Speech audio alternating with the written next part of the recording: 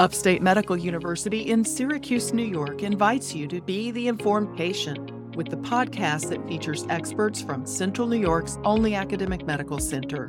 I'm your host, Amber Smith. The Last of Us was a TV series about life in a post-apocalyptic world during a rapidly spreading pandemic caused by a fungus. While the TV show was fictional, the threat fungi pose to humans is real and on the rise. Here to explain is Dr. Ramiro Gutierrez. He's an assistant professor of medicine and deputy chief of infectious disease at Upstate. Welcome to the Informed Patient, Dr. Gutierrez. Thank you very much. Happy to be here. The outbreak on The Last of Us was caused by cordyceps. Is that a real fungus? It is. And I did not know much about that show before my kid asked me about it and asked me similar questions. But yes, there is a real, based on a real fungus that affects insects, as I understand it. So it infects insects. What does this fungus do? So cordyceps, I think, has fascinated people because, certainly of the show and nature documentaries, but it is a relatively quite specialized invasive fungus of really very simple organisms. So ants, insects, perhaps spiders, and it's very specialized to infect that type of animal, which obviously is quite a simple organism compared to people or mammals. Does it make the insect sick? It does. And it has an interesting mode of spread in that these insects that become infected with this organism tend to behave differently once they are infected and seem to move to high ground and then at that point become disabled and this fungus germinates. So it seems to use these organisms, these insects that they infect to spread. So it changes their behavior a little bit. So I think that's where the show and the science fiction show kind of took on that aspect that it fungus that makes the infected host behave in a different way. But again, these are very simple insects and that have become infected and the behaviors that the fungus causes are quite simple as well. Well, on the TV show, this mutated form of cordyceps begins infecting humans. Is that something that could happen in real life? I think in infectious disease, we've learned to be humble about organisms and how they can mutate and change in some ways. But frankly, this is probably, as far as that show goes, in the game, that's where science fiction kind of comes in. The cordyceps fungi that you mentioned are very specialized to infect very simple organisms. And you don't see this type of behavior or manifestation in more complicated mammals and so on. So I think it's probably unlikely for humans to experience something like it's depicted on the show. And probably not, these are not the fungi that keep me up at night and worry me as far as human infections, but it's an interesting idea and certainly fascinating from a science fiction perspective. Well, let's talk about how a fungus differs from a bacteria or a virus. Which of these organisms is the biggest threat to humans and why? Well, I think they're all threats in different ways, but probably in most simple terms, viruses are the simplest of all these infectious organisms or infectious agents.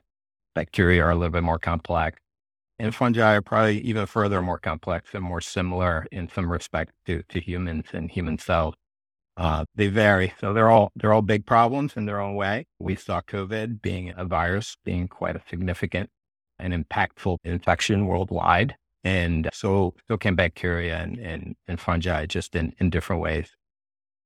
Does one spread faster than another necessarily?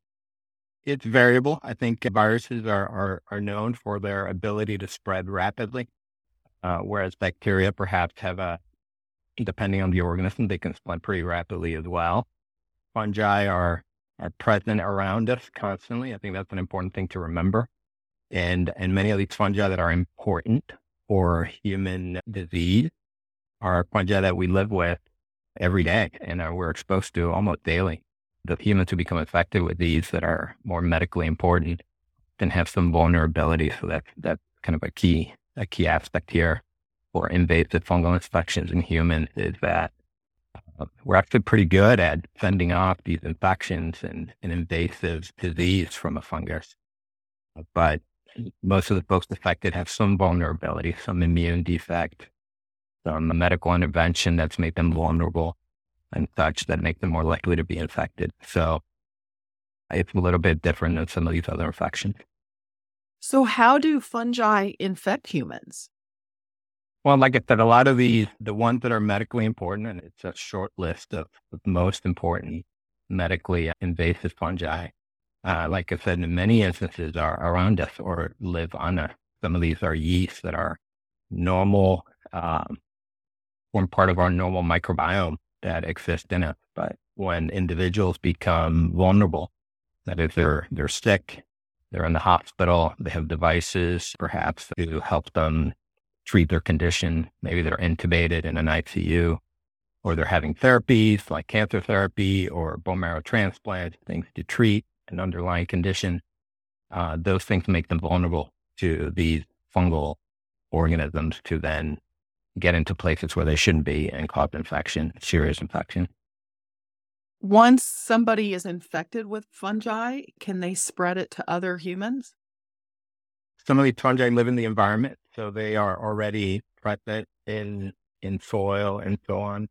Depending on the fungal infection, some are found in hospitals and, again, healthcare facilities where there are patients who are, again, vulnerable and susceptible to these infections. In those environments, there could be spread in the environment. So there are infection control and other methods that are used to prevent the organisms from spreading, but they are often present in the environment. This is Upstate's The Informed Patient podcast. I'm your host, Amber Smith. I'm talking with Dr. Ramiro Gutierrez. He's an assistant professor of medicine and deputy chief of infectious disease at Upstate. Why is the risk of fungal infections in general on the rise? There's a few factors. So vulnerable hosts or people or individuals who are vulnerable to these infections, that population has grown. So certainly in a resource-rich setting, a place like the United States, where if you are diagnosed with a serious illness like cancer or require a complicated surgery that may require you to stay in the ICU for a prolonged period of time, those therapies are available. But those therapies also make you vulnerable to some of these fungal infections. So in a country like ours, I think it's an indication of the ability to treat folks with very serious illnesses and getting them through those periods of time where they are very weakened from an immune standpoint or a surgical standpoint. I think that's one factor. The preponderance of the ability that we have now to treat serious bacterial infections and using a lot of antibiotic and very broad spectrum or antibiotics that can have activity against a lot of germs and organisms, bacteria, also results in fungal infections going up as well. So I think in our setting, those are some of the drivers. In resource poor setting, places outside the United States, where there is still problems with HIV infection, which also makes people immune compromised, and perhaps even climate change effect has been associated with different sets of invasive fungal infections as well. So I think it's multiple factors. And here in our setting in the United States, probably one of the largest is probably that we provide very advanced medical care and are able to take care of people who have weakened immune systems that are very vulnerable to these infections. Does climate change impact fungal disease at all? There are ideas that it probably does for certain fungal diseases. So there are some fungal infections that are invasive, which are driven by fungi that are in the environment, for instance, soil and, the outdoors, and maybe associated with certain situations where humidity and heat and rain patterns can change the relative abundance of these fungi in the environment. So that's one instance where there is some probable effect of climate change. You mentioned antibiotics. Are antibiotics used to treat fungal infections?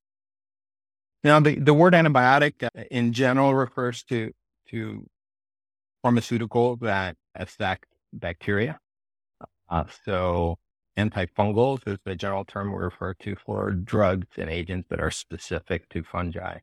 They are quite different. Fungi are, like I said earlier, a little more similar to humans in terms of our cell machinery. Bacteria are quite different.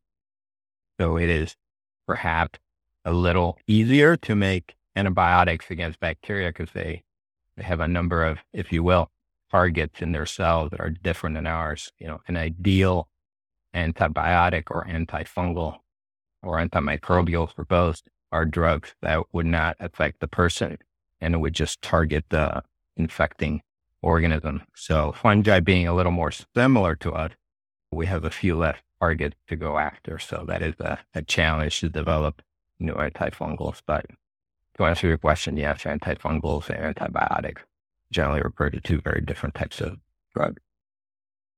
The antifungals that exist, can they be used on more than one type of fungus?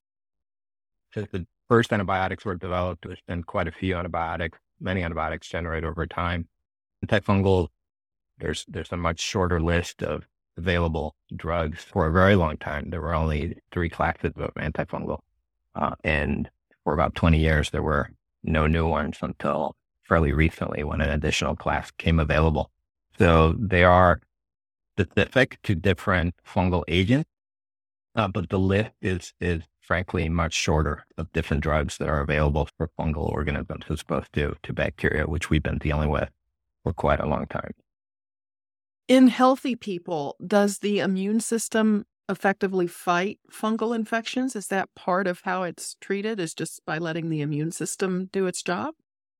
Yeah, the human immune system is really exquisitely good at dealing with fungal infections. It's a very important protection from these infections. And like I said earlier, I think one of the biggest changes that has led to us seeing more of these infections happens to be that there are just more and more patients that are vulnerable. So their immune systems are affected in some way, in part due to their illness or the illness we're trying to treat. So the immune system is very important. Normally, it's quite good at fending off these infections, other than, the common ones that people may experience, like athlete's foot and some of these superficial skin fungal infections. So invasive fungal infections, like we're talking about here, generally our immune system is very good at protecting us. And usually we have to be vulnerable in some way to fall subject to it.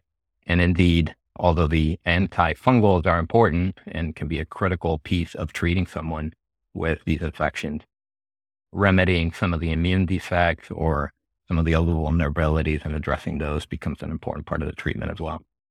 In the vulnerable population or someone with a compromised immune system, what are some of the most common fungal infections that you see that you treat in the hospital regularly?